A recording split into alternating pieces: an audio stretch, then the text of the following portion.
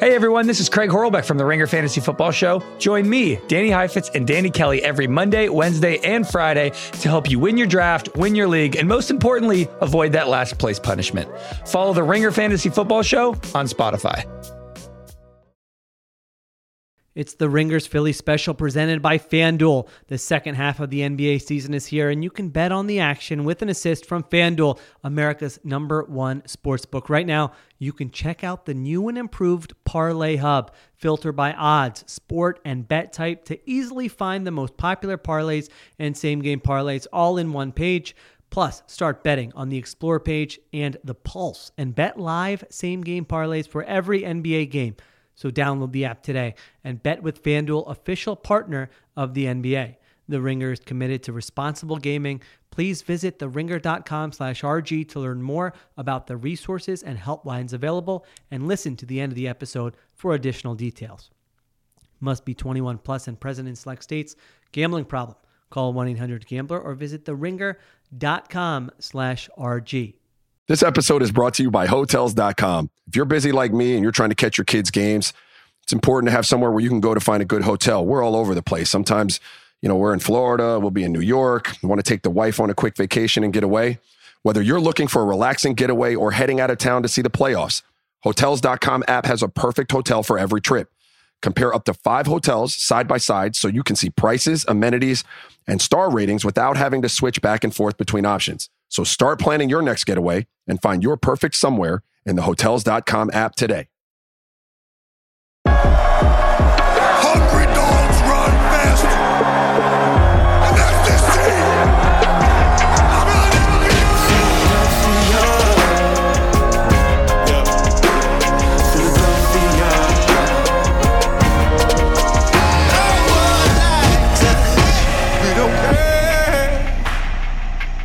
It's truly a Philly thing here. Welcome to the local angle on FanDuel TV. Sheil Kapadia here, joined by Ben Solak from the Ringers Philly special. We will, of course, break down the Eagles' thrilling 37-34 overtime win over the Bills. Then Brian Barrett and James White from Off the Pike will join to talk about the Patriots' loss to the Giants. John Jastrzemski, JJ from New York, will offer the Giants' perspective on that game. He'll also talk about the Jets' Black Friday loss to the Dolphins. And finally, Jason Goff from the Full Go will preview Bears Vikings. But you know what we have to start with, Ben. So like a thriller. I thought middle of the third quarter, I'm prepared my takes for the show. I'm ready to rip a lot of people on this Eagles team. And what do they do? Once again, they had 24-14 in the third quarter. They had like 76 yards passing through 3 quarters. And what do? They storm back. They win this football game 37-34 in overtime to improve to 10-1 on the season. I don't even have a question for you. You don't even need me to tee you up. How are you feeling after this victory? Yeah, they're immortal. Like I think I said after the Chiefs game, I'll keep saying it every time they win one of these games. They just can't die. As hard as they try, they cannot lose a game. No matter what they do, it'll be Jake Elliott in the rain, 59-yarder to send it to overtime. Hayden Wings from Underdog Fantasy tweeted out, the Bills being the 4th team ever to win the turnover battle, have 500 total yards, outgain the opponent by at least 127 yards, and still lose. In no world did the Eagles win this game. Not in very few worlds did they win this game. But man, do they just continue to do it? It is a unbelievable thing still to watch, even after all of these wins to watch. This team get into so many environments in which other teams crumble. They start to get procedural penalties when they're in field goal range. All right, this is it. They finally made the mistake. No, they didn't. Jake Elliott saves them. They get the turnovers to end the first half, and they go into halftime at a double-digit deficit. You go, all right, they have 39 yards passing at the half. The rain is coming down. They can't fix it. This is finally it, the game where it catches up to them. And it never catches up to them. They just continue to run with fire on their heels and win game after game after game. They are 10-1. They've beaten the Chiefs and the Bills. They've already beaten the Cowboys this season. We were so terrified of this stretch. We were so terrified of Dolphins, Cowboys, Chiefs, Bills, and they've played that stretch and they just walk through it like it's not a thing. It's something to watch, man. It really is. Remind the people, the only quarterback to beat the Eagles so far this season? Zach Wilson. Zach QB3 on the Jets. Zach behind Tim Boyle and Trevor Siemian. Wilson. It's I want the Eagles so badly to win every single game this season in the Super Bowl, so that trivia can exist forever. The one loss for the 16-1 Eagles, the Super Bowl champion Eagles, was Zach Wilson and the Jets. All right, so we're going to get into all of the details, the minutia with this game. If you are a fan who attended this game, if you are a fan who watched this game, amazing experience. This is one you're bouncing the grandkids on your knee and telling them about a long time from now. It was that type of game, very fun. However, let's zoom out and answer this big picture question first, Ben, because are the Eagles the luckiest team in the NFL? Are the Eagles a team of destiny, just resilient, clutch, they know how to win? Because you and I do analysis on the entire NFL, and we look at other teams sometimes that win in this manner over and over and over again. And I don't know about you, my general inclination is to be like, well, they're not quite as good as that record indicates. The Eagles right now are 7-1 in games decided by 7 points or fewer. Here's one that I think you're going to like, Solak. Since 2000, there have been 30 teams that have been 10-1 or better through 12 weeks of the season. Where do you think the Eagles' point differential ranks among those 30 teams? For 10-1 teams, since last 2000. 30 years? Since 2000, It's been 30 of them. I mean, it's 29th or 30th, yeah? 30th. Plus, there's plus 64. No team that has had 10 wins through 12 weeks of the season has had a lower point differential than the Eagles. 24 of the 30 were plus 100 or better. Now, having said that, we watch this time and again, and what you say is right. Jalen Hurts, Jake Elliott, 59-yarder, he doesn't care. He's just sitting on the bench, annoyed at how they handled the last drive, ready to come out in overtime, make a play happen. Defense needs a play. They make a play. The Bradbury interception earlier. So what is it? If you're an Eagles, it doesn't matter, first of all. If you're an Eagles fan, you're like, who cares? We're 10-1. We're probably going to be the 1 seed in the NFC. But let's zoom out and just try to assess how good is this team? Where do you kind of land on? Yeah. So I definitely think that the average Eagles fan gets the sense that this team is not as good as last year's team. I think if you watch every single game that this team plays, that's pretty apparent to you, right? They make more mistakes. They clearly have more turnovers, right? Hurts was so good at protecting the ball last year. This year, the Eagles suffer from a lot of turnovers. They're above league average of turnovers on offense. And their offense is clearly more disjointed, right? There's last year, it felt like they would always just get into a rhythm, find a play that worked, find a couple ideas, find a couple wrinkles, and then just start pushing it down the field by the second quarter. They were unstoppable. This year, it's much more herky-jerky. This year, it's much more irregular, right? And so I think visibly, football watchers, I watch the Eagles every single Sunday for 10 years, 20 years. This team is clearly not as good as they were. However, when you have a team that's 10-1 like this, and they're skating by the skin of their teeth, and they're winning some games they don't deserve to win, Greg Rosenthal of Around the NFL tweeted out, the Eagles have been outgained by at least 100 yards in 4 straight games.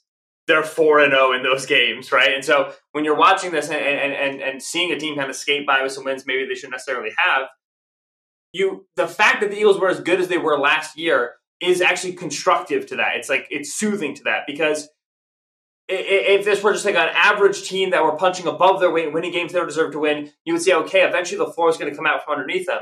But now we have just 2 years of the Eagles just don't lose games. 2 years, Jalen Hurts has won 7 games in a row, which he's been trailing by 10 points, right? We have. Say that again. That might be the wildest stat about in the last 7 games that Jalen Hurts has played, in which he has been trailing by 10 points, he is 7-0. That's not how trailing by 10 points is supposed to work. Okay. So it's the fact that they have such a large body of good play, and critically, good play through different avenues is what we always talked about with this team, right? Is the Devontae Smith game, the A.J. Brown game, the DeAndre Swift game, the Jalen Hurts game. Such that they're really never at no point have they ever seemed completely and totally dazed. Never you use the boxing analogy, they take a right cross and they just lose the fight. They lose the tempo, they lose their gut, they lose their mettle. They just are out of the fight now. Now it's just a matter of time before the finishing blow comes. They are never out. They are never down for the count, because they've been doing this for so long. First, playing at a very high level, and then also winning close games, so that even when they're not playing at a high level, as they were for a majority of this game, they can say, well, all right, we've had enough moments of A.J. Brown breaks 4 tackles, enough moments of DeAndre Swift with an explosive run, enough moments of Jalen Hurts third down, scramble outside of the pocket, make a play, that we can scrape this thing together. Like, even if we don't end up becoming like dominant on every single snap and just running away with this, we can get enough good plays to get back in this thing, right? And then they do. They get 3rd and 15, Olamide Zaccheaus, Moss on the back pylon. They have just been here so much. They are just totally unflappable. They never, ever blink. It's unbelievable. Yeah, I think we can say, if nothing else, they always will give themselves a chance. I mean, you can last 26 games with Jalen Hurts as the starter in the regular season. They're 24-2. I mean, come on. If you're an Eagles fan listening, that will never happen again in your lifetime. I can't say that with like 100% certainty. I'm pretty sure that's never again going to happen. So, I mean, I look at it, these coin flip games, generally, you might have a lucky season. There's no doubt about it. Generally, they kind of even out. They give themselves chances. I don't think they're a juggernaut that's just like far and away the best team in the NFL, although the standings would tell you. I mean, this is rare, Ben. They're 10-1. Every other team has at least 3 losses. I feel like we say this every week. Now what's next? We're going into week 13. And you have a 2-game lead on every other team in the NFC with 2 huge ones coming up here against the 49ers and the Cowboys. All right, here are some things that had to happen for them to win this game. You block a 34-yard field goal. If Jalen Carter, if you weren't happy enough with Jalen Carter, he just gets his hand on that bad boy. Bills miss a 48-yard field goal.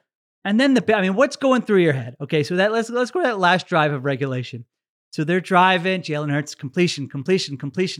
And then all of a sudden, drive stalls a little bit. Jason Kelce, I don't know how a center is ever still enough to not be called for a false start, by the way. Like, I just generally, my body has to move a little bit. Jason Kelce gets called for 2 false starts. Then on 3rd down, Jalen Hurts to A.J. Brown on this, I think it was like a return route that is basically at the line of scrimmage. You don't gain any yards on that. You line up for a 59-yard field goal in the rain. I know you have your Jake Elliott jersey on right now, but he's never missed a kick. He's never missed a kick. So were you feeling it in that moment? Did you really think he's making this? We're going to overtime, or were you like, offense? Come on, you could have given him a few more yards there. I thought he was making the kick. Absolutely. Firstly, Jake Elliott's never missed a kick. Write that down. Secondly, next gen stats. After he made the kick, which was a 20.9% chance of making it, Next Gen Stats tweeted out, Elliott has made all 3 of his field goals with a sub 25% make probability in his career, which is the most attempts by any kicker without a miss since 2016. Elliott is so good. He's so obnoxiously good. And that 59-yarder, he hits on a drive, too. He hits on a line. That sucker was good from 63, brother. Was it really good? I need to see it next, because it felt like it was good from like 75. Like, it was not even close. The end of that Texans game today, where the guy's putting all of his might into it, and it hits the crossbar, and this didn't even feel like he had to try that hard, and it went through the uprights. Distance-wise, I feel like it had to have been good from the high 60s. It was starting to lean into the pylon. But is that what the vertical thing is called? Well, crossbar upright. We're starting to lean to the upright. Yeah. I couldn't think either. I'm like, listen, it was a weird brain is fried. A full NFL Sunday overtime game. I don't remember the words. It was starting to lean to the right upright, and so I don't know if it would have been good from that long, but I had the leg for it. But yeah, also I knew he was going to hit it because I knew the Eagles were going to win, because that's what they do. The defining characteristic of like the Dolphins is that they do motion and speed. And the defining characteristic of the Niners is that they do play action. And the defining characteristic of the Browns is that they have a 4-man rush. And the defining characteristic of the Eagles is they win the game. And the defining characteristic of the Bills is Josh Allen's incredible. You know what I'm saying? Like all the great teams have like a defining characteristic, and the Eagles one is just whatever happens, they end up winning on the scoreboard at the end. So just that's their character, that's their quality. So yeah, I knew he was going to make it. That drive was really nicely managed up until those false start penalties. And then I think Hurts throwing to A.J. Brown there was a really bad error, because God forbid he catches that. You've gained nothing, and now you're in fire drill for the kick. I think he has to not throw that. He has to throw the ball further down the field. You're fine getting tackled in space.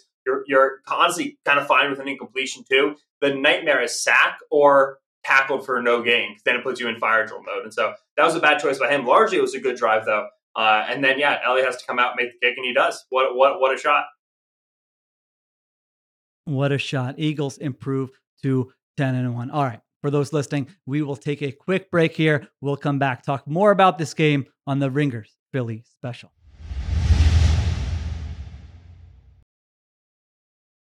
This episode is brought to you by Hotels.com. If you're busy like me and you're trying to catch your kids' games, it's important to have somewhere where you can go to find a good hotel. We're all over the place. Sometimes, we're in Florida, we'll be in New York. You want to take the wife on a quick vacation and get away? Whether you're looking for a relaxing getaway or heading out of town to see the playoffs, Hotels.com app has a perfect hotel for every trip. Compare up to 5 hotels side by side so you can see prices, amenities, and star ratings without having to switch back and forth between options. So start planning your next getaway and find your perfect somewhere in the Hotels.com app today. This episode is brought to you by Lincoln and the all-new 2024 Nautilus Hybrid. Featuring a customizable 48-inch panoramic display, available Revel audio system, and available perfect position front seats with active motion massage. Oh my God. The world isn't wide enough.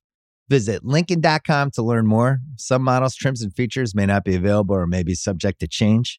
Check with your local retailer for current information.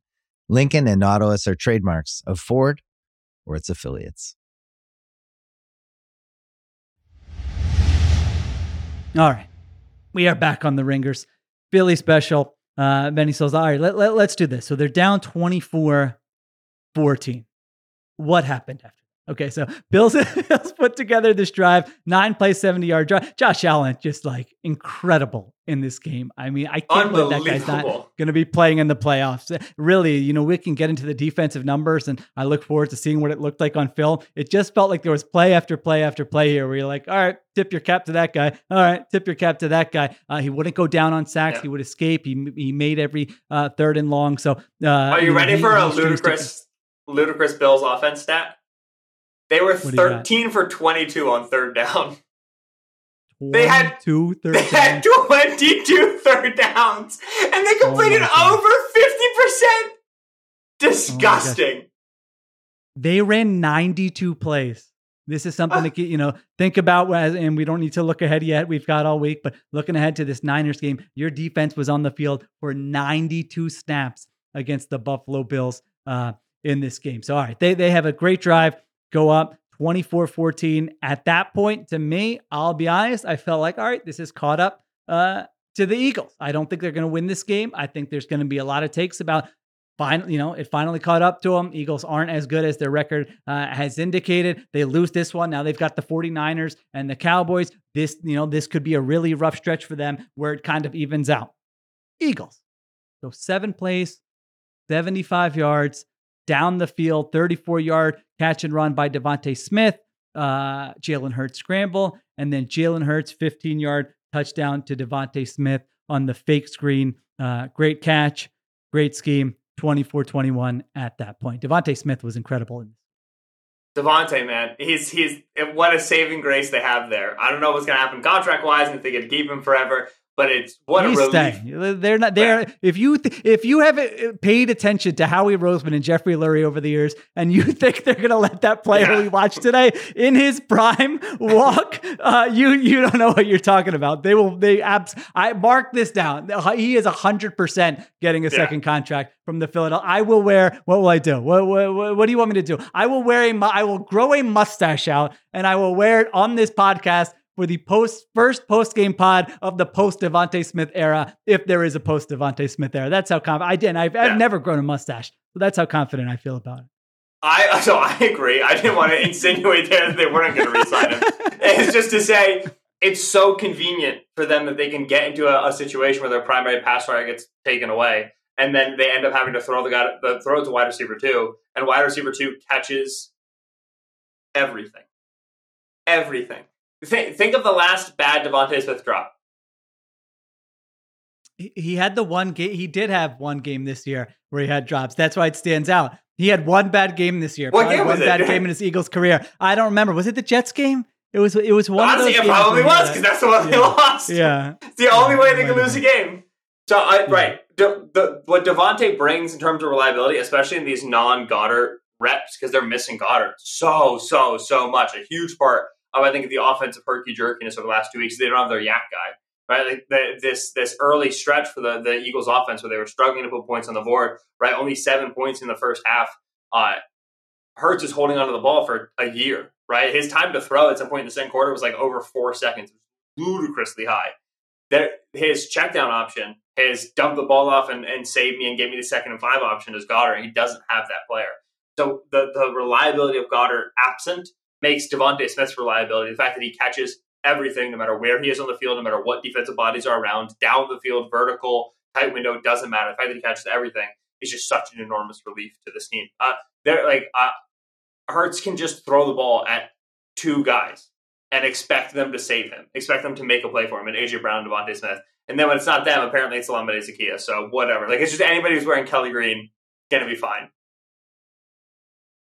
I forgot about that when I was naming all the unlikely stuff. Yeah, Olamide Zaccheaus basically had a contested catch on a scramble drill for a 29-yard touchdown. That's where this team is right now. So they string together that drive, cut it to 24-21. And then, top 5 biggest play of the game, James Bradberry interception on Josh Allen. I don't know how closely you've gotten to watch that one, or if you've rewatched it there. What did you think on that one? Is that a good call? Sort of, they're trying to trap him there was Diggs running like a little stick route there against cover 2, and he comes off and picks it off, or how did you see that one? Yeah, the Bills run that concept a lot. They're going to run the outside receiver vertical, and they're going to run the inside receiver, the slot receiver, on just a quick little out route. And the reason they run that a lot is because you love to be able to throw that vertical receiver if there's a deep half safety. It's not going to get there in time. It's outside of the numbers. And Allen's one of the few quarterbacks in the league who can reliably make this throw. So they run this concept a lot because it's like, haha, we can, you can't, we're always going to be right. Now, Allen's thrown like 3 picks on this concept this year because Allen tends to just say like, oh, you got the right coverage for me. You saw what I was doing, but I'm just going to hammer it in there anyway because I'm Josh Allen. So he's throwing picks on this. Against the Bengals, that corner, who was Bradberry, sank underneath the vertical route. Allen threw it right to him. And so it's a really, really good play by Bradberry because the temptation is to say, I'm going to show underneath. Allen's going to think he can throw behind me to that vertical receiver. I'm going to sink under. I'm going to go get to it. So the temptation is to flash that you're going to that out route, which is your responsibility. It's where you should be. And then bail and try to trick him and go get the vertical route. But Bradberry says he's got Diggs against Christian Ellis. Like, he's probably going to throw this. And Reed will solve my problem if I leave that receiver. Reed will at least make the tackle, get a first down, whatever. I'm going to jump this out route. And that's just Bradberry being a really good bet. That's something that I think a lot of young corners wouldn't be able to do. But Bradberry's an older corner is kind of like, okay, you think you're 1 step ahead of me, but actually I'm 2 steps ahead of you. And I'm just going to drive on this sucker. And then being able to win that catch through a contested position is great. So that's veteran play 101 for Bradberry. He's doing his job, but he's also doing his job very, very intelligently. It's easy to give that route up, but to see the matchup, to know that you're protecting a linebacker who's not played a lot of snaps, Zach Cunningham goes down, Ellis is in, is really, really, really good play. Game-changing play as well. Sort of not the same play by any means, but I remember that interception he had against the Jaguars last year where we're like, all right, this is James Bradberry just being a really smart player, knowing what's coming his way, knowing how the defense is being attacked and making a play. So he comes up with the interception there. Eagles get the ball back. They take their first lead since very early in the game. They have 2 negative plays. I think they had a run that was for a loss, and then they had a Jalen Hurts. I can't remember if it was a designed run or if he just got sacked. So you're 3rd and long. Jalen Hurts rolls to his left, starts pointing around, fires one back. Who did you think was actually catching that ball when Olamide? Did you A.J. Brown, Devontae Smith?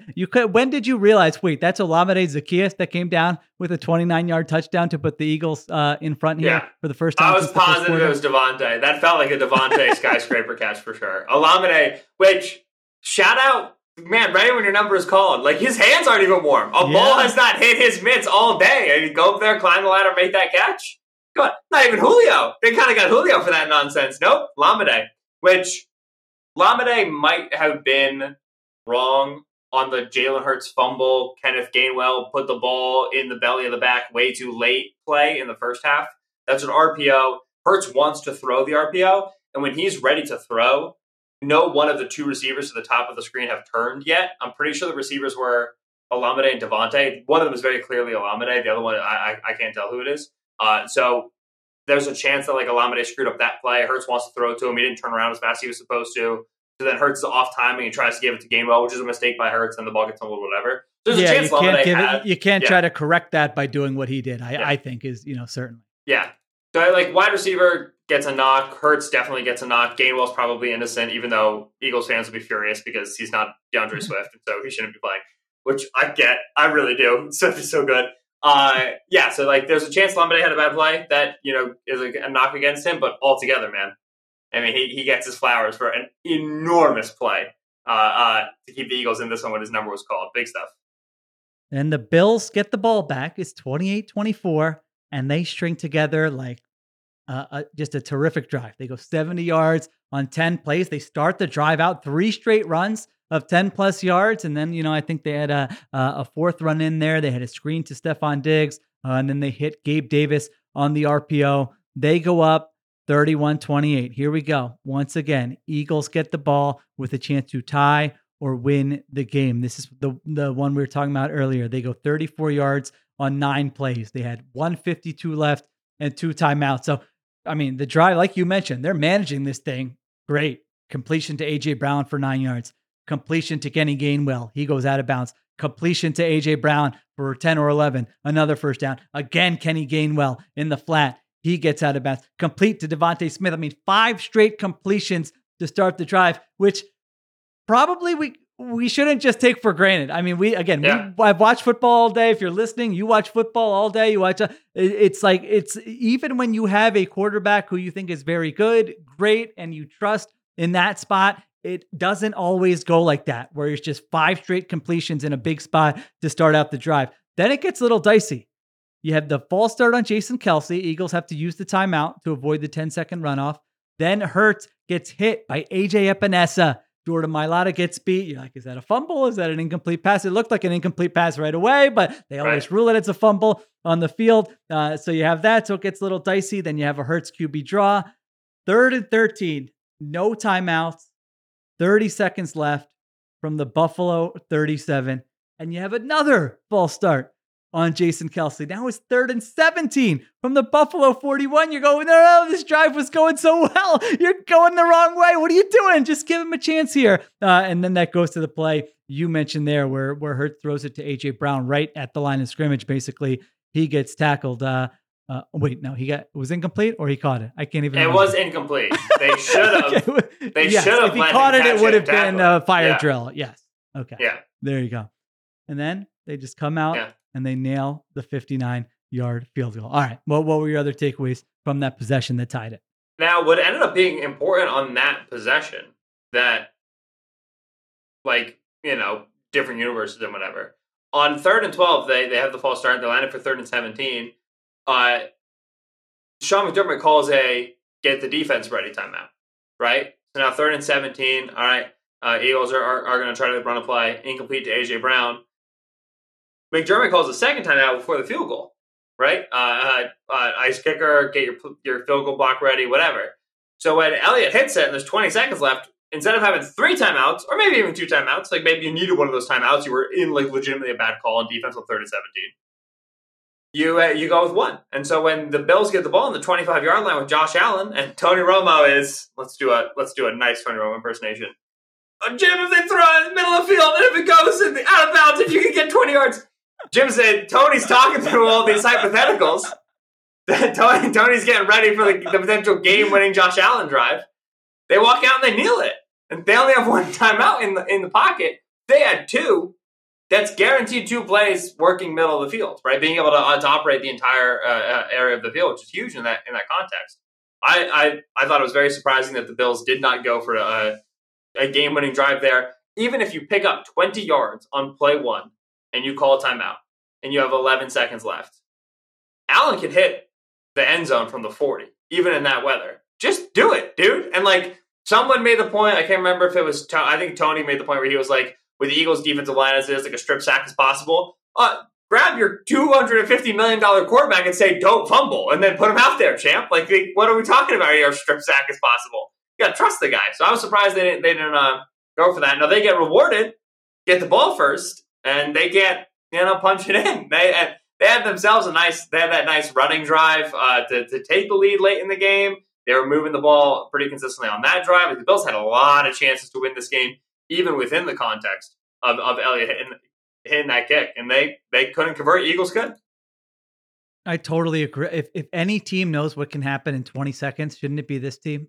You only need 13 seconds, and it's like the way Josh Allen was playing here. Yeah, I mean, that's why you pay him all that money, and he was having a great game. Like, he wasn't having a game where he was making, he has those games where he makes bad decisions over and over again, and you're like, he doesn't have it. This was not that kind of game. I mean, it was an MVP caliber game. He was unbelievable. Yeah, absolutely. It was one of the best games a quarterback has played this season, I think. I mean, I don't know. I would certainly put it in the top 10, but I always go back to do the thing the other team's fan base doesn't want you to do. I mean, what do you think Eagles fans would have preferred there? That they take a knee, or that they're like, Josh Allen, see if you can make two really big plays and maybe try for a really long field goal or a Hail Mary, like you said. I mean, they didn't even have to call a play, honestly. They could have just said, Josh Allen, go out there, receivers, do what you want, see how far we get here. And that's a good point about the timeouts. Yeah, if they had those, who knows? Maybe they do it differently. I think they should have taken a shot anyway, especially the Eagles were kind of going up and down the field finally at that point there. So that surprised me. Yeah, that possession, then the Bills get the ball first in overtime. And like you mentioned, they go right down really right down the field. They're at the Eagles 26-yard line. And then they've got the 3rd and 7. And I think Eagles go zero blitz there. I didn't see a great replay of it. And Gabe Davis, man, just running in the end. It's not like, listen, I'm not trying to be, if you're an Eagles fan, you're like, stop pointing out all these things that could have happened for the other team to win. Our team won. You're right. That's absolutely right. But you can't shake some of these things. I mean, if they're on the same page there, that is a touchdown. That is a game-winning touchdown. We're opening this podcast talking about, was that the right call for Sean Desai to be aggressive in that spot? What did you think of that last miss 3rd down? I mean, really, if we pick 3 plays why the Bills, their biggest missed opportunities, that's absolutely on the list. Yeah, it's the number one. This is a very tricky one because who's wrong? Gabe Davis for not leaning the route inside once he clearly wins. Josh Allen for not getting the ball further outside. The answer is neither. Like, Allen's right that Davis should just get his head around and make him correct on zero blitz. Davis is right that the route has to bend to the outside. It has to bend away from coverage. Allen's got to get the ball out there. And Sean Desai is correct to say, I got to blitz him, and hopefully I can get enough guys on him. Right, because that's 3rd and 7. Yeah, that forced the mistake, kind of. Yeah. Previously on the drive, 3rd and 9 from the Bills' 26. 13-yard completion, Gabe Davis, first down. Very next first down, 1st and 10, 2nd and 9, 3rd and 9. Josh Allen, 15-yard scramble, first down, right? So he had already got you on 2 3rd and longs. Desai was probably tilting a little bit. Like, he was probably a little bit on tilt and exhausted. You've been playing for so long. You're up against 92 plays, like you said. There's probably some frustration in the call. But in general, it's if we can get this guy to throw hot because we're going to send zero at him, then we're getting the ball out of his hands early. We like that because he's been killing us on the scramble. And we might be able to get a miscommunication. And you do, right? You get him and Davis on the same on different pages, and accordingly, even though you didn't cover Davis, you forced the field goal. So, a little bit all's well that ends well. Yes, it's a good call, but that's part of the logic of the zero blitz. You don't always do it saying we have to get a sack here for this to be a successful call. It can also just be a disruption. In that case, it worked for them. Nothing else was working on 3rd down against Josh. You might as well just put it all on the line.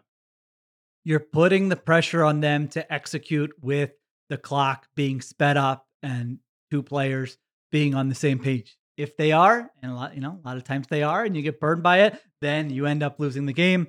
If they're not, then what happens is this. You force them to kick the field goal. You get the ball back. So Eagles then get the ball back. Game-winning drive. 5:52 left. Their own 25.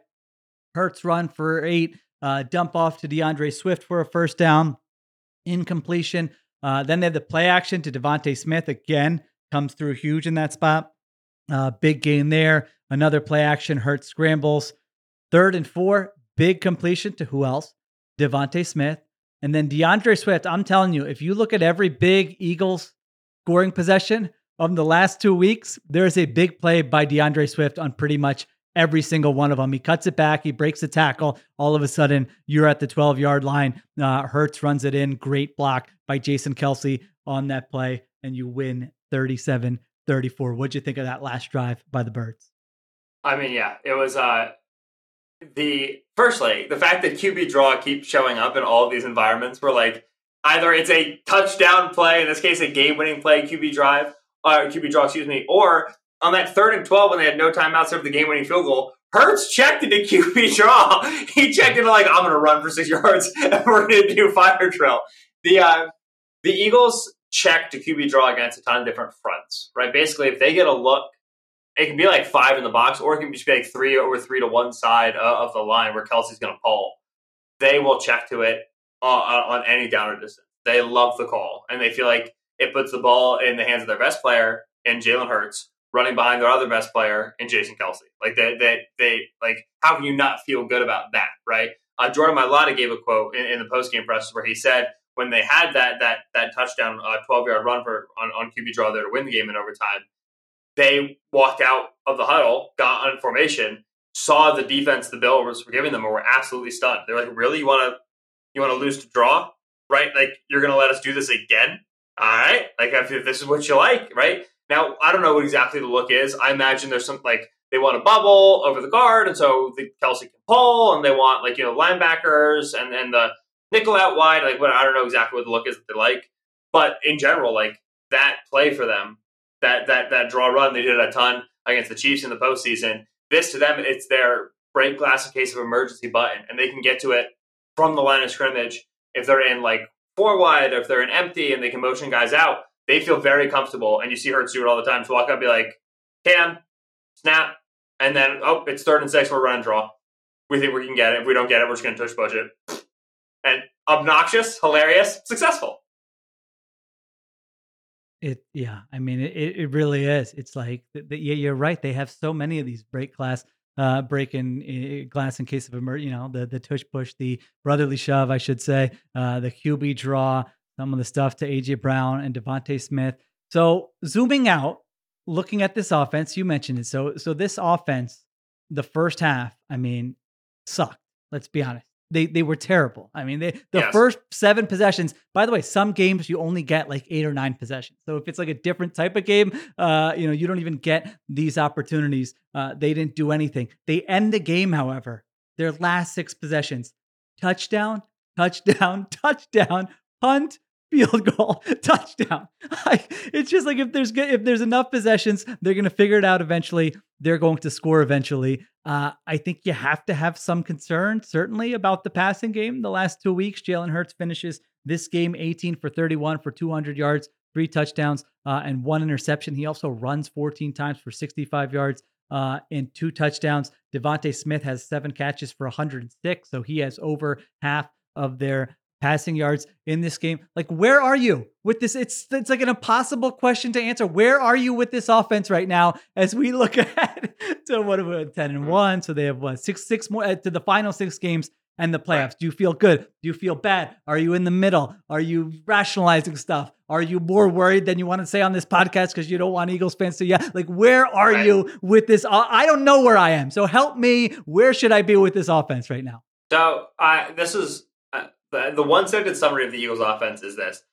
Even with Dallas Goedert out, the Eagles have too many star players to be bad on offense for 4 quarters. Like, they have too many star players for you to take away everything consistently. They just do. Like, the Chiefs game and the Bills game, in both of them, both defenses walked out with good game plans. Both defenses tried to take away the vertical ball to A.J. Brown, and they're getting brackets and double looks on A.J. Brown, and they're mush rushing Jalen Hurts, getting him uncomfortable in the pocket, right? Like, multiple reps early in this Bills game. They are rushing just through Jordan Mailata, through Jack Driscoll, through Cam Jurgens, not trying to get to Hurts, just trying to push him, just trying to make him feel heat so that he runs. And then they'll go handle him when he runs, right? They'll challenge him to make throws on the move. Like, they walk out with great game plans. They take away all the scary stuff, and it looks awesome. And then eventually the Eagles go, 17-yard catch by Devontae Smith. 30-yard run by DeAndre Swift. What's that? We're in the red zone. QB draw. Tush push. 7 points. And there's always that moment when the Eagles score a touchdown, and I think that opening, not the opening drive, but the touchdown drive of the second half, where it was DeAndre Swift run for 36 yards, right? And they handed the ball off to him 2 more times. They got a Jack Stoll play action catch and run, and then they scored to AJ Brown on the little. They run that RPO, right, where they fake the zone run. Hurts rolls out, and he goes to throw the flat, right? That's what they converted with Stoll on 3rd and 2. They've thrown that flat 10,000 times to Dallas Goedert. They run a slant from the receiver to be a little pick play, slant flat. He bumps into the flat defender. Nice, and then the flat's wide open. Well, they ran that same play in the red zone, except instead of actually throwing the ball to the flat, the slant runner pretends to set the pick and then just leads to the back of the end zone. They just pass it over. They had a touchdown against the Cowboys last year doing that. Against the Vikings, they had a look doing that for Devontae Smith. Like, it's the easiest play ever. That play is a 6-play, 62-yard touchdown drive. Not a moment of it is, like, impressive. Not a moment of it is like, wow. Like, obviously, DeAndre Swift, big run, but, like, he was largely untouched for most of it, right? He just, like, found a window. It's just like, okay. Like, they get a couple of nice plays. Jack Stoll makes a rep. There we go. Touchdown. But it always feels so pedestrian. And it's because their talent is overwhelming. Like, when Swift has the 36-yard run, you don't go, wow, 36-yard run. You go, okay, finally there he is. I've been waiting for so long. Right? When A.J. Brown gets the easy touchdown catch with no one near him, you don't go, wow, that's the easiest touchdown pass I've seen all today. You go, finally the Eagles got what they usually get. Other teams don't get that. They don't get, like, untouched touchdown receptions. But the Eagles do.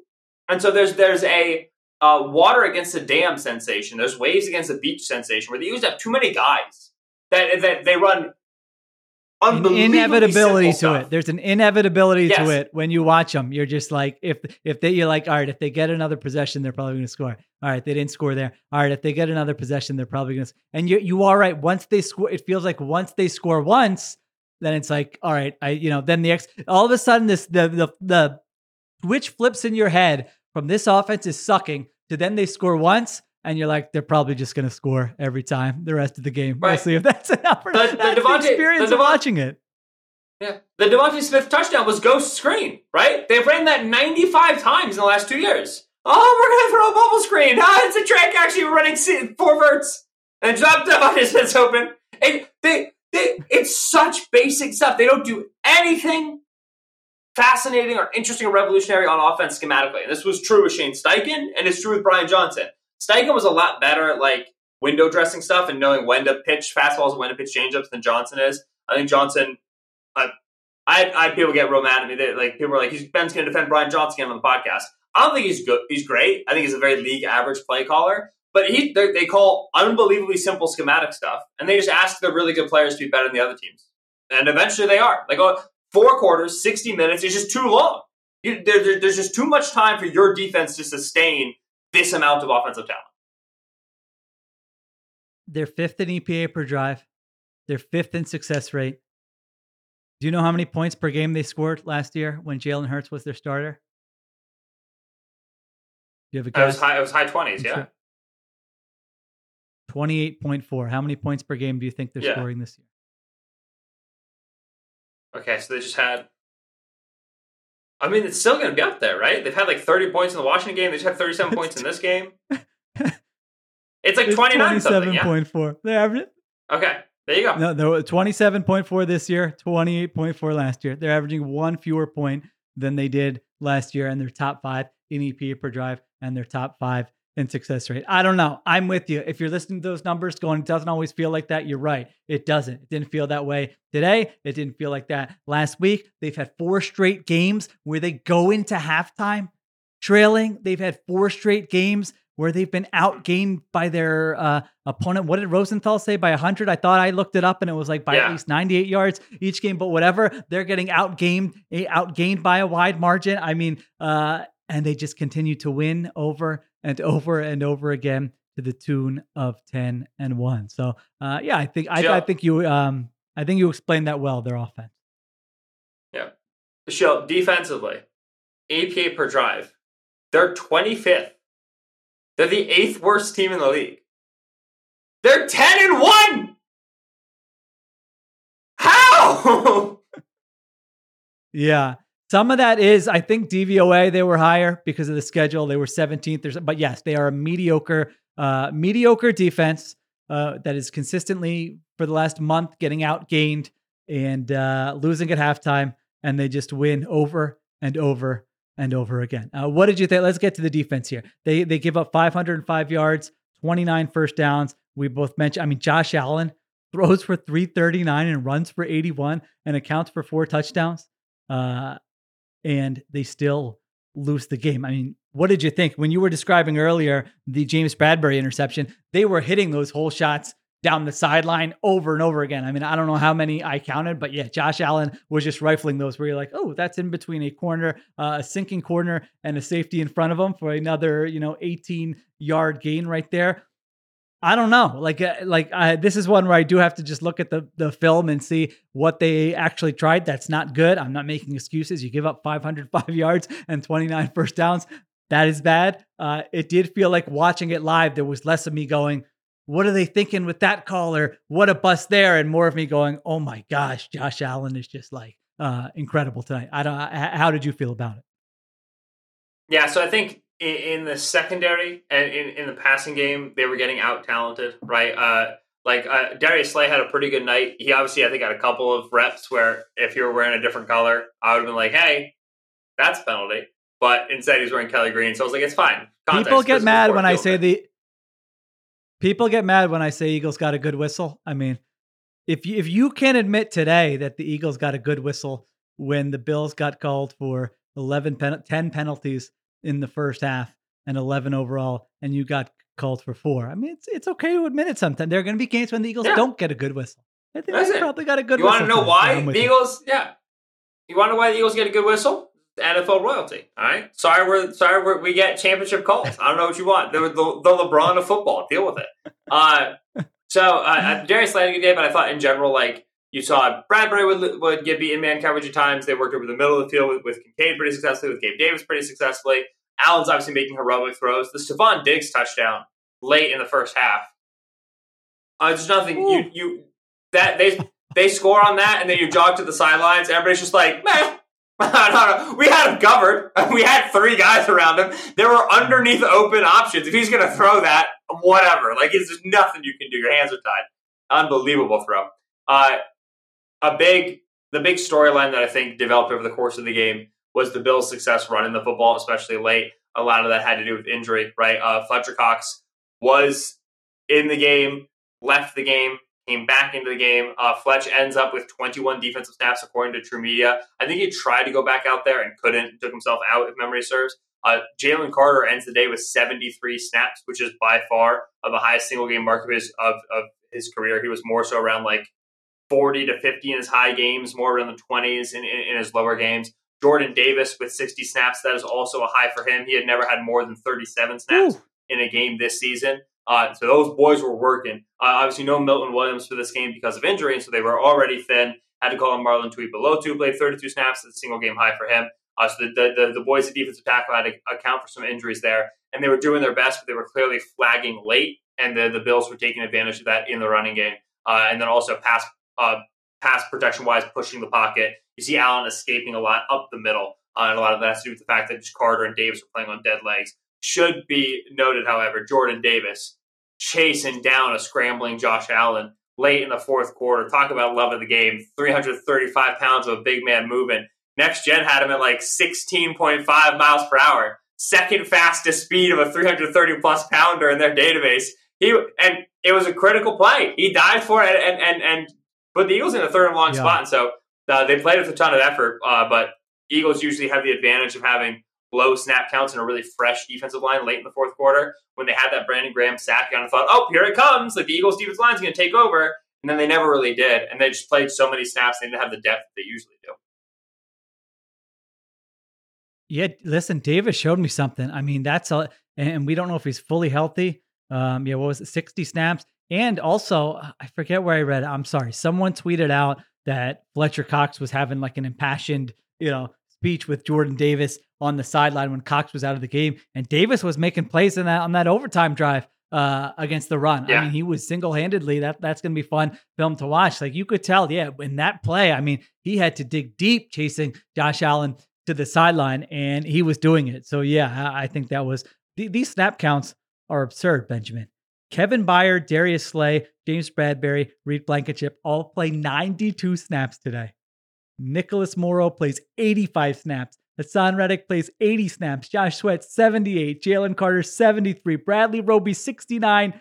Jordan Davis, 60. Zach Cunningham, 52. He's another guy who left the game. So those were the two big ones on defense. Zach Cunningham left the game. Fletcher Cox left the game. Those two guys left and didn't come back. We'll see what their status is. Jalen Carter left for a play, and then he came back it seemed like he was fine there. So defensive tackle is a big one to watch here as we look ahead to next week's Niners game. If Fletcher Cox can't go, and we'll see if he can, we'll see what the status is of Milton Williams, typically a very deep position for the Eagles. But if you have two guys out against the Niners, then obviously that's going to be tough there. So yeah, I'm with you. We'll see the run defense has been so good all season long. It wasn't great tonight. It wasn't great last week against the Kansas City Chiefs.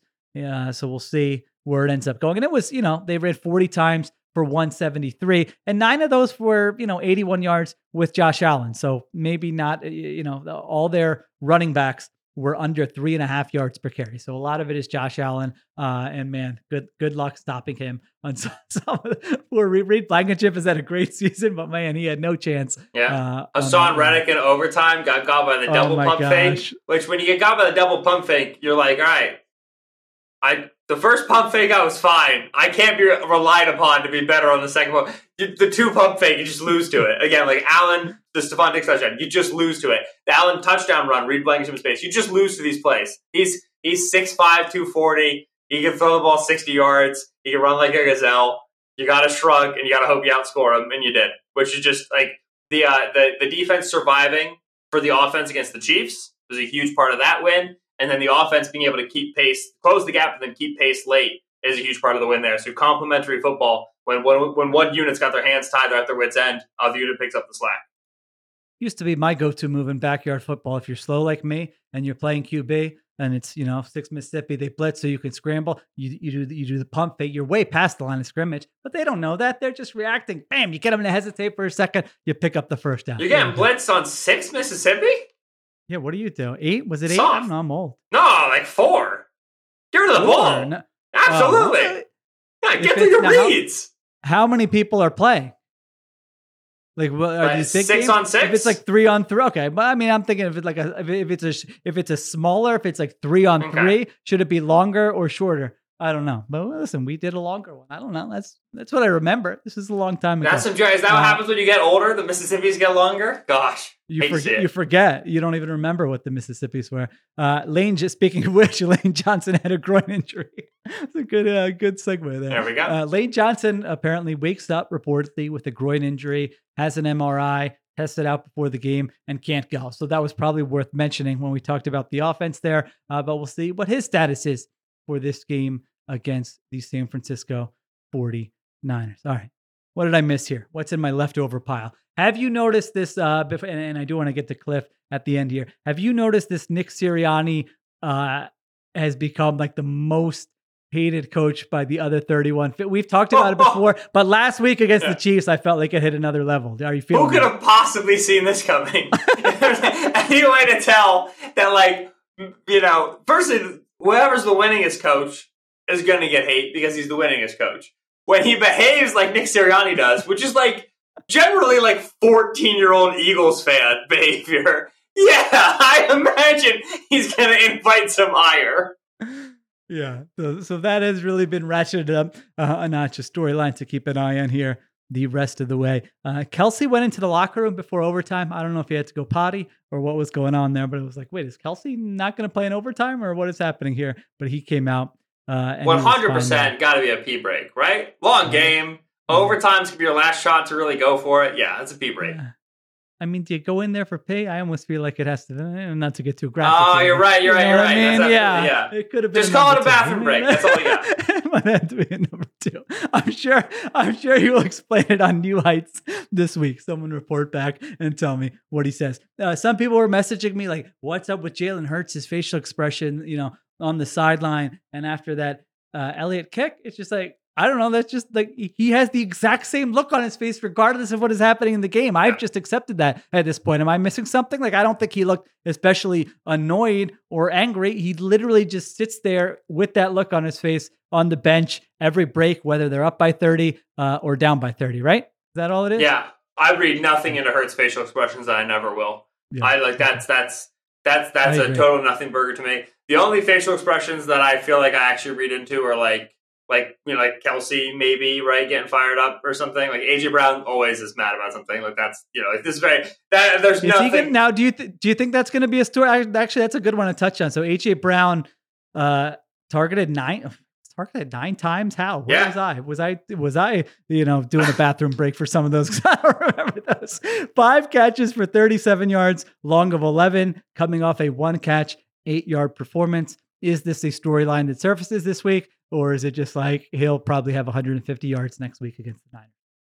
I mean, I think that when it's early in the season and you're playing the Patriots tight and the Vikings tight and the Bucks tight, and you feel like you want more targets, it's one thing. I feel like if your team has 2 huge statement, tough wins against the Chiefs and the Bills, you're less in a position to kind of make that noise. Now, certainly, like if the Eagles have a bad offensive first half for the 3rd game in a row and they face the Niners, and Brown is really underproductive, and he comes to the sideline, he's chatting, and he wants more volume. And remember, he had one against the Chiefs, right, where he and Hurts kind of had a chat on the sideline.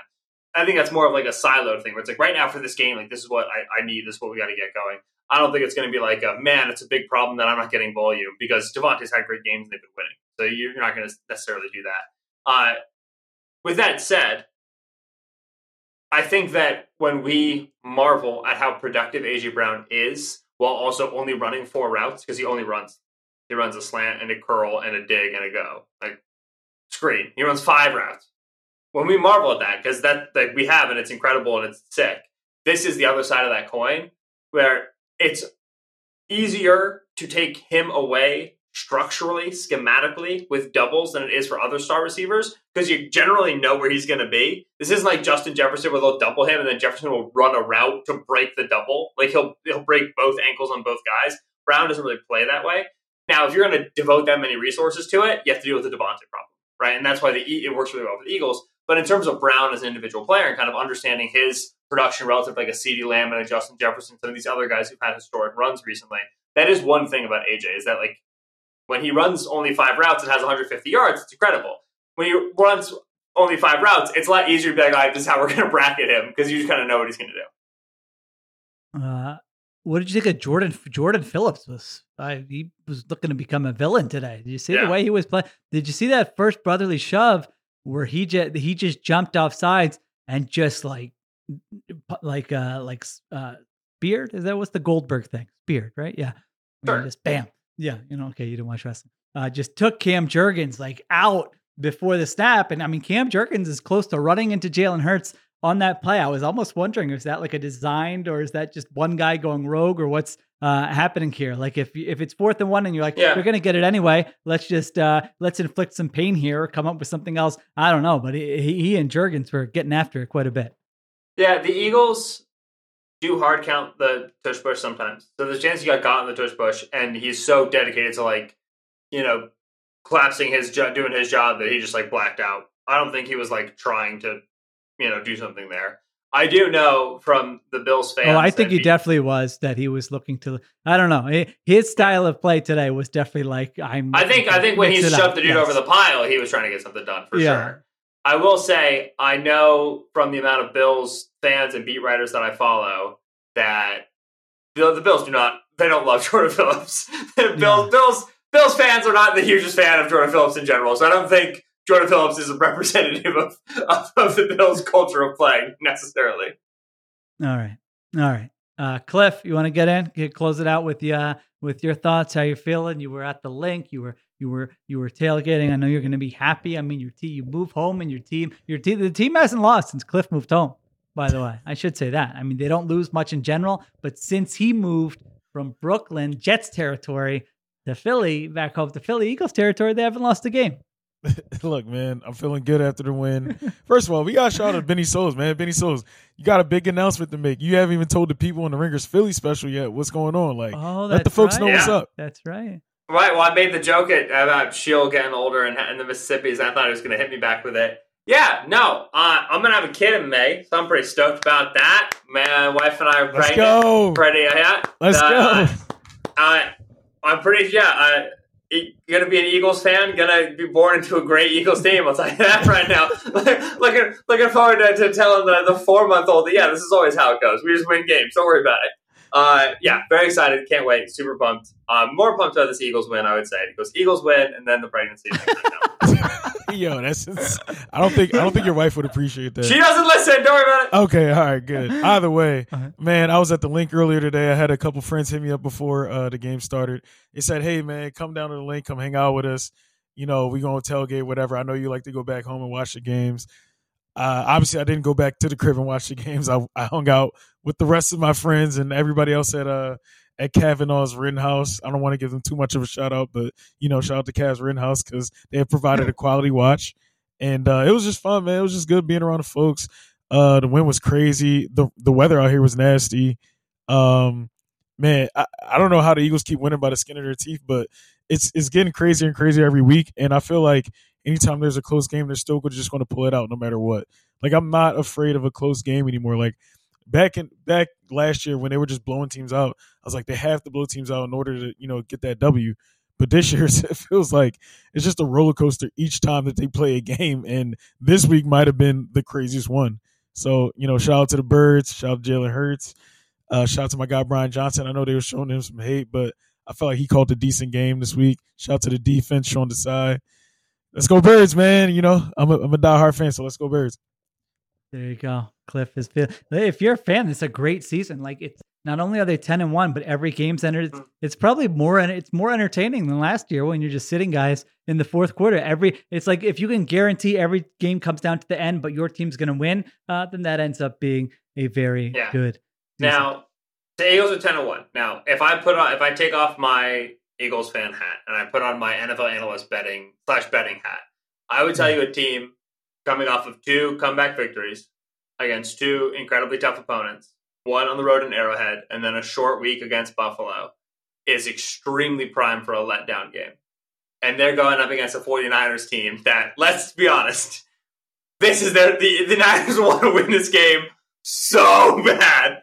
A little bit embarrassing, a little bit awkward, a little bit cringy how much the Niners are into this.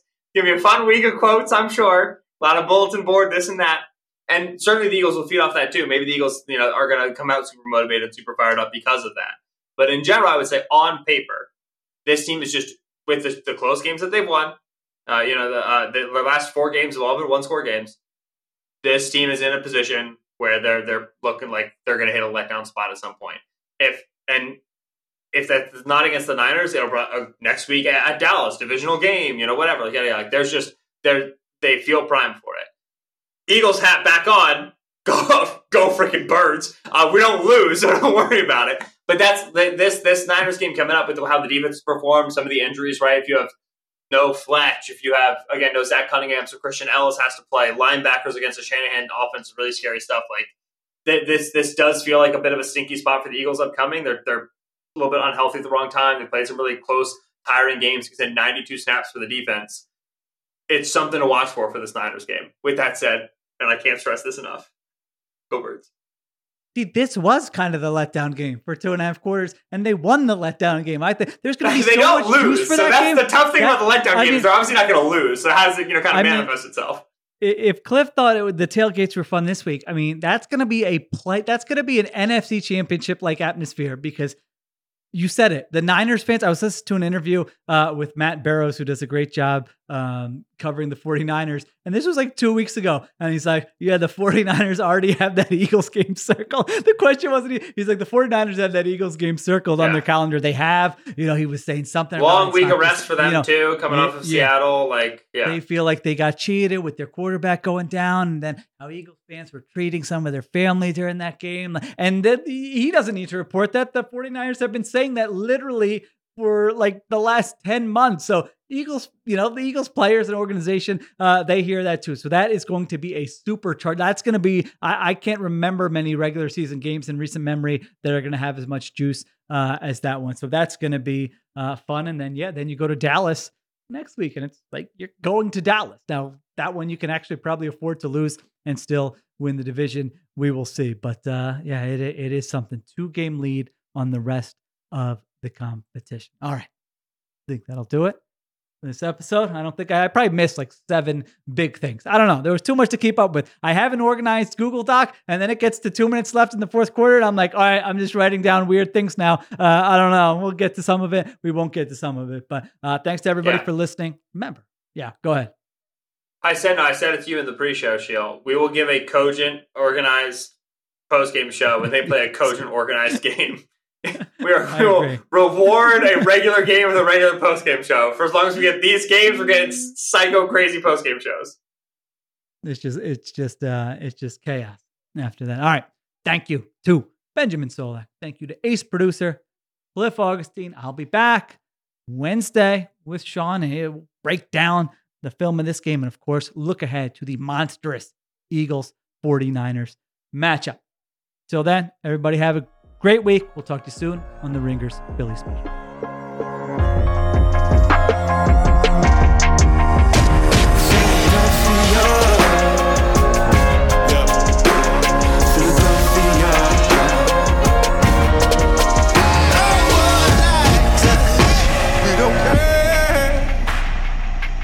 Must be 21 plus and present in select states. FanDuel is offering online sports wagering in Kansas under an agreement with Kansas Star Casino, LLC.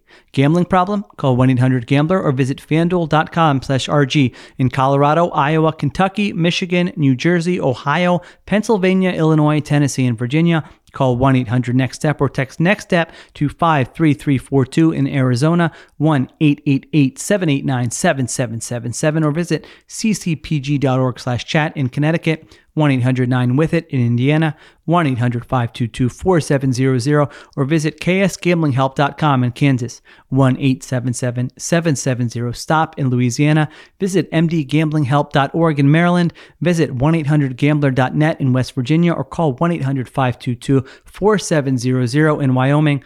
Hope is here. Visit gamblinghelplinema.org or call 800-327-5050 for 24/7 support in Massachusetts or call 1-877-8-HOPE-NY or text HOPE-NY in New York.